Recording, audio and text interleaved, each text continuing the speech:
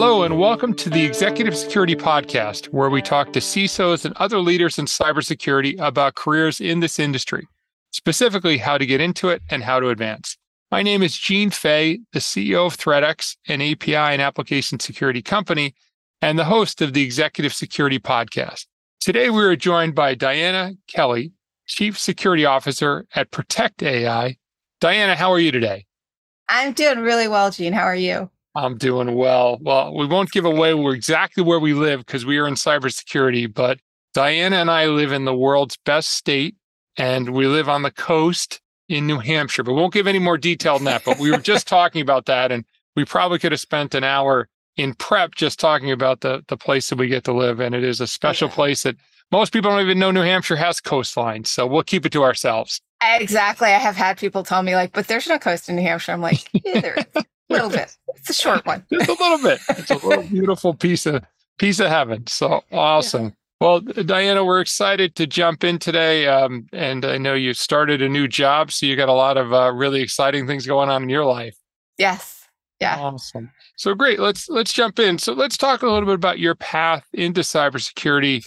I know we talked about you started actually as an English major, and how does one go from an English major to a chief security officer at Protect AI?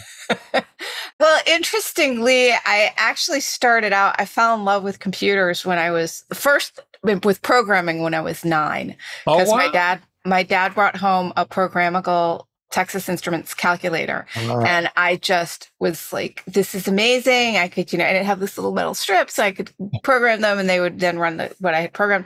I was like, this is incredible. So my dad and I built computers. We built a Heath kit together. And eventually my father, who was a research professor at MIT Lincoln Labs, got an account for me on the MIT PDP 10s and 11s at the time at Tech Square at MIT. And they were connected to the DARPANet. So it was like, so it's the late 70s, and nobody even knows what this stuff is. And I'm like, this is amazing. And people sort of don't realize that there was mail then. There were group games, dungeons and stuff you could play. We had instant messaging. So there was a lot going on even in the late 70s. And I just fell absolutely in love, taught myself how to code, just really loved it. But I also liked English. And so when I went to college, I looked at the classes, and none of the classes in computer science really appealed to me. So I decided to major in English. And when I graduated, I sort of foolishly tried to go into editorial thinking that, well, that's where an English major goes. But I was the computer guy at every job that I had. And eventually I was doing acquisitions of software to go with the textbooks at the textbook company I was working at. And the person who ran the network for our parent company in California saw me training the sales team on how to use the software for the math textbooks. And she said, look, we're going to tie together all of our offices around the country so that we can bulk purchase paper. So we're installing AS400s. We're going to start using JDX, all this stuff. Our company wasn't even networked at the time, and our little division, our subsidiary. And we got networked. The other company that the parent owned, which was a foreign language company, on the next floor, which is why I'm doing this. Now everybody's like, why is she doing that? Because we were on 2 different floors in the building in Boston. And so they said, you're going to be, the network person for both of those. And I think my official title was micro specialist. And I didn't know if it made sense for me to go into tech, because at that point, it just wasn't the same career path that we have now. But I'd been the computer guy all along, the go-to guy. And when I went in officially to the role, I just never, ever looked back. And I just feel so lucky that I had that chance. I think it's so nice that you followed a passion that wasn't necessarily, quote unquote, the logical thing to do. Like as an English major, you're supposed to go to the editorial staff, and then suddenly you're getting thrown these tasks and you get excited about it. And that's really, really neat. And what was your first kind of quote unquote cyber job as you fast forward the journey?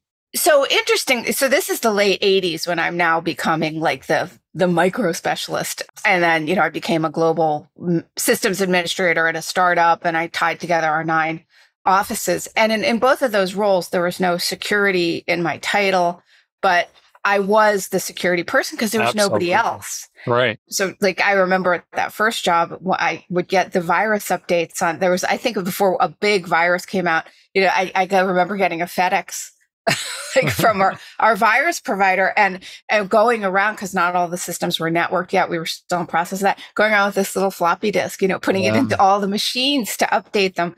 And then when I was at DataWare, the startup, the thing that really pivoted me from being network administrator to security was that I loved networks, obviously loved building them and managing them. And we were distributing some of our software and updates on FTP server, and we got hacked because I didn't understand. I knew how to set everything up. I didn't know how to think defensively all the time and how to create and how to build security. And so I realized that I needed to learn about that. I was like, we're under attack. It hadn't occurred to me that there were going to be so many bad people trying to hurt networks and business. So as soon as I realized that, I was like, never again, I'm going to focus on security.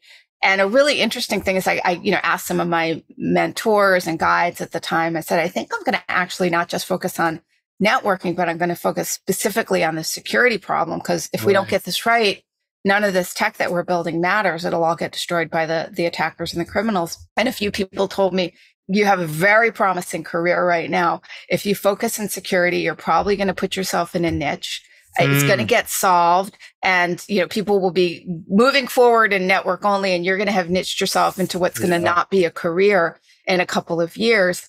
And I said, this is such a big problem that even if that's the case, if I can go and help that and it isn't a problem in a few years, that's a good thing. I trust it's going to work out. And not being in security did not turn out to be a niche career for just a couple of years in the 90s. Yeah, it's really an interesting, we're roughly the same age. And I remember AS400s and floppy disks and early days for me in tech. But equally, I remember my first cybersecurity company, which was roughly 17 years ago. And at the time, there were like 300 vendors, and we all thought it was a really crowded space, but wasn't really a thing. And we were selling a lot of ultimately insurance. Like people were getting breached, companies were getting breached, but they weren't telling anybody. So they weren't really investing in cyber. It surely wasn't a board level discussion. And man, you fast forward to just the RSA conference this year, which felt like it was back to normal with 40,000 people and I don't know, hundreds of vendors just at the show and thousands of vendors so it really is a thing. And I think I always say somebody's bad news is somebody's good news. Like the reason we're a massive industry is unfortunately because the adversary continues to innovate and keeps us all employed, right? If the adversary goes away, suddenly goes, we'll go invest in other parts of the business. But it has been a fantastic career for both of us, and congratulations on all your success. Next question really has to do with cybersecurity. Much of tech is unfortunately tends to be male dominated.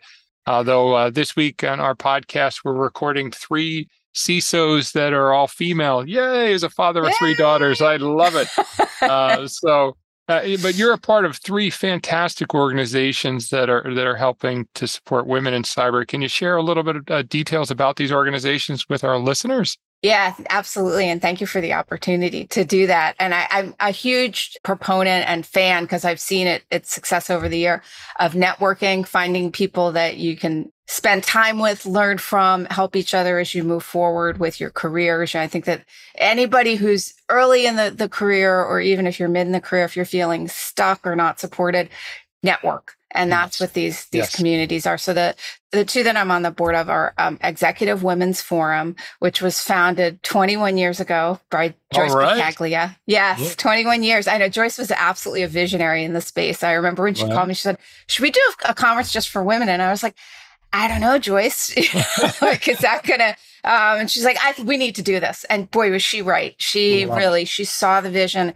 And the Executive Women's Forum we do have a conference once a year, but it's an annual year-round community. There are regional events and cheer dinners, and there's a fantastic leadership program that is led by the leadership officer at EWF, Linda Dolcemore, to really help people get in touch with not just the technical, right? Because we need the technical, obviously, but we need to be great leaders. And great leadership is a transferable skill across many, many disciplines. Sure. So Linda's programs really help one is called the Leader Within, and finding your leadership capabilities and understanding how to communicate with others. So EWF is one wonderful sisterhood and organization. There's also a mentor program in EWF. And then the other one that I'm on the board of is Women in Cybersecurity, or WeCis.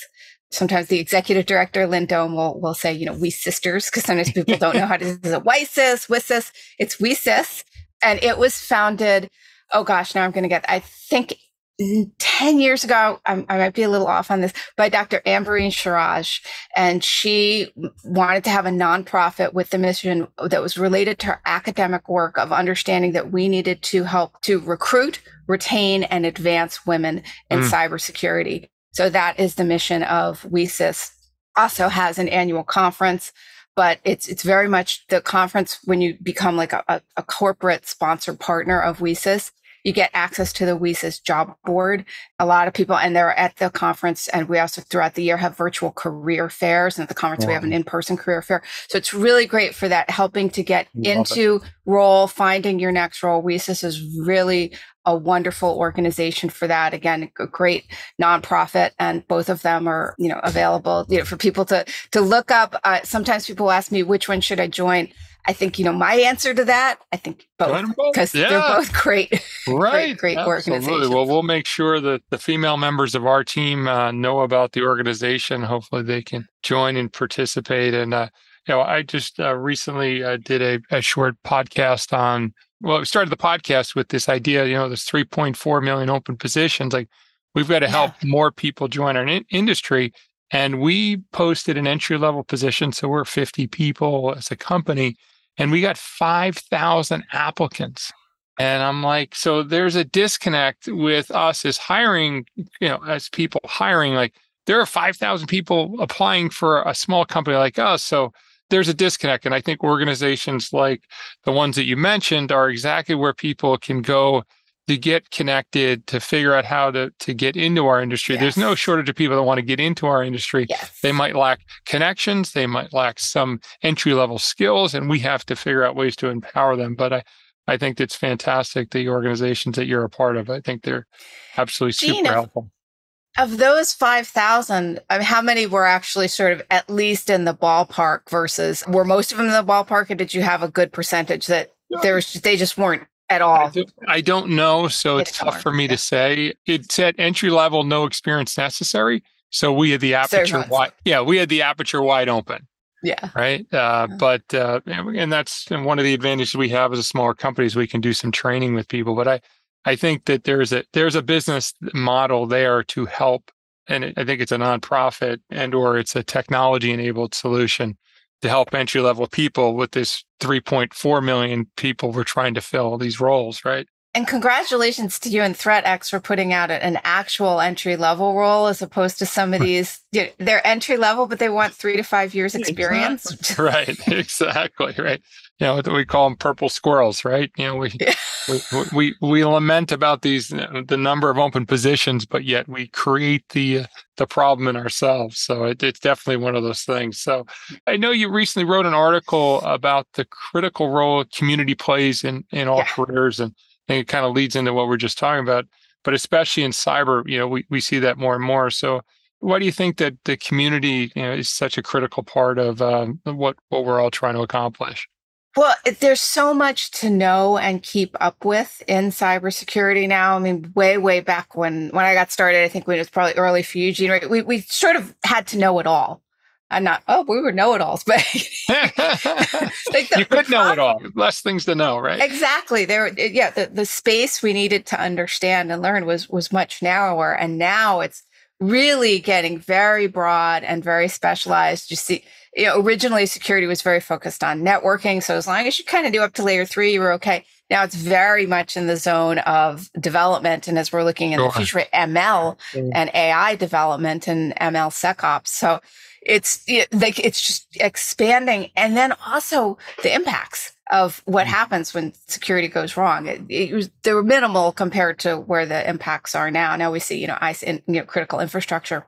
So having a community means that you've got a whole lot of experts that you can go to very quickly and say, could you validate this for us? Could you help explain it? I had a great colleague at IBM, Peter Allor, and he knows every acronym in the in the government that you can imagine. He's been working with government for years and years. And there were times when it was like, I knew if somebody gave me this acronym and I couldn't, sure, you can look it up, but if you go to a trusted friend and they can explain to you what it means, get you up to speed quickly. That's one of the best things about having a community, is having this wonderful knowledge base around you. You're not going to know everything, but your community taken together could know quite a bit. So help you to also identify, hey, there's a thing you should look at that's coming up. The other thing I love about community is that cybersecurity is tough. This is a really hard industry that we're in emotionally, in the sense that we often work long hours. We're not a profit center. So it's, there's always the resource crush of, do we have enough people? Do we have enough budget to be able to accomplish what we need to do? The business may get, angry at us if we're saying, well, you can't do that. Don't adopt that yet. It's not secure. It's not ready. Wait to deploy that app until we get the critical vulnerabilities out of it, this kind of thing. So it can get really exhausting. It's never perfect. There's no impenetrable system. So the community really helps, I think, with people being able to help each other, feed each other, support each other. If you don't have that community, it can get very lonely and very exhausting. So make sure you have that community around to support you. And then the other big thing about community is for career progression. We just watched a whole lot of layoffs go on in the tech industry. A lot of them impacted the security community. You and I, we were doing this for when the crash happened in the 90s. So we saw that, and how, and people's just careers get sidetracked and decimated. And again, if you're going out and if you're putting your resume in with 5,000 other resumes, then you may be less likely to get a job than if you have a friend who knows you, trusts you, and trust can be in some ways transitive, knows the hiring manager and can create that bridge for you. So that's the other big thing about communities. It really can make massive difference in the success of your career overall. Yeah, I think that's great guidance, Diane. I look at it that level, helping people differentiate themselves at the entry level to helping to make connections. I just connected 2 CISOs in the travel industry that they're competitors, but as we know, when it comes to cyber, we've got to join hands and forget about the competitiveness of these companies, because chances are they have the same type of attacks over and over again. So I really enjoy getting to introduce people at all levels. And I think it's all our jobs to give to the community. And if you give to the community, you'll always be able to take from the community, or I should say the community will give back, is probably a better way to think about it, right? If we suddenly find ourselves unemployed and you've given a lot to the community, there'll be hundreds of people looking to help you when the times get tough. That's it. Yeah.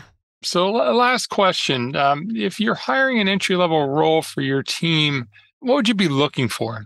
So the first thing I look for is people who want to learn. You have to be really excited to learn and know how to learn, because I don't like everything changes overnight. I mean, there's some not static, but there are some really core technical basics, foundations that if you know them, if you understand TCP/IP, it's still TCP/IP. It's been that way for decades. So I'm not saying that everything changes all the time, but we do have a lot of, the technology does change. Architecture changes. So being able to get that really strong foundation, but always be learning, knowing that you're not done. You're not done in technology and cyber ever. So if they love learning, that really matters a lot. And then very specifically around learning about problem solving, being able to take things apart, understand how they work. Think about what we have to do in security. We have to understand, where can this be attacked? Well, how do I understand that? By understanding how it works, what the pieces are, what the flow is, where the weaknesses may be. So that piece of just, wanting to problem solve to address the problem. Next one is communication. We tend to really focus on the very technical, and a lot of us can feel like, I'm not technical enough because we can't know everything. But communication is absolutely critical, whether you're trying to get the development team to adopt more security practices within their software development lifecycle, or you're trying to get the CEO to understand why you want to get a new set of tools to be able to protect the company, or why there's a vulnerability, or even why you need to address a gap before an audit so that you don't come out with a material deficiency. All this takes communication and engagement. And If you don't communicate well, you may still be able to succeed in this field. In fact, you definitely can succeed. It's just you would be in a job that doesn't need the communication skills as much. Yeah. But a lot of our jobs really do need to have strong communication.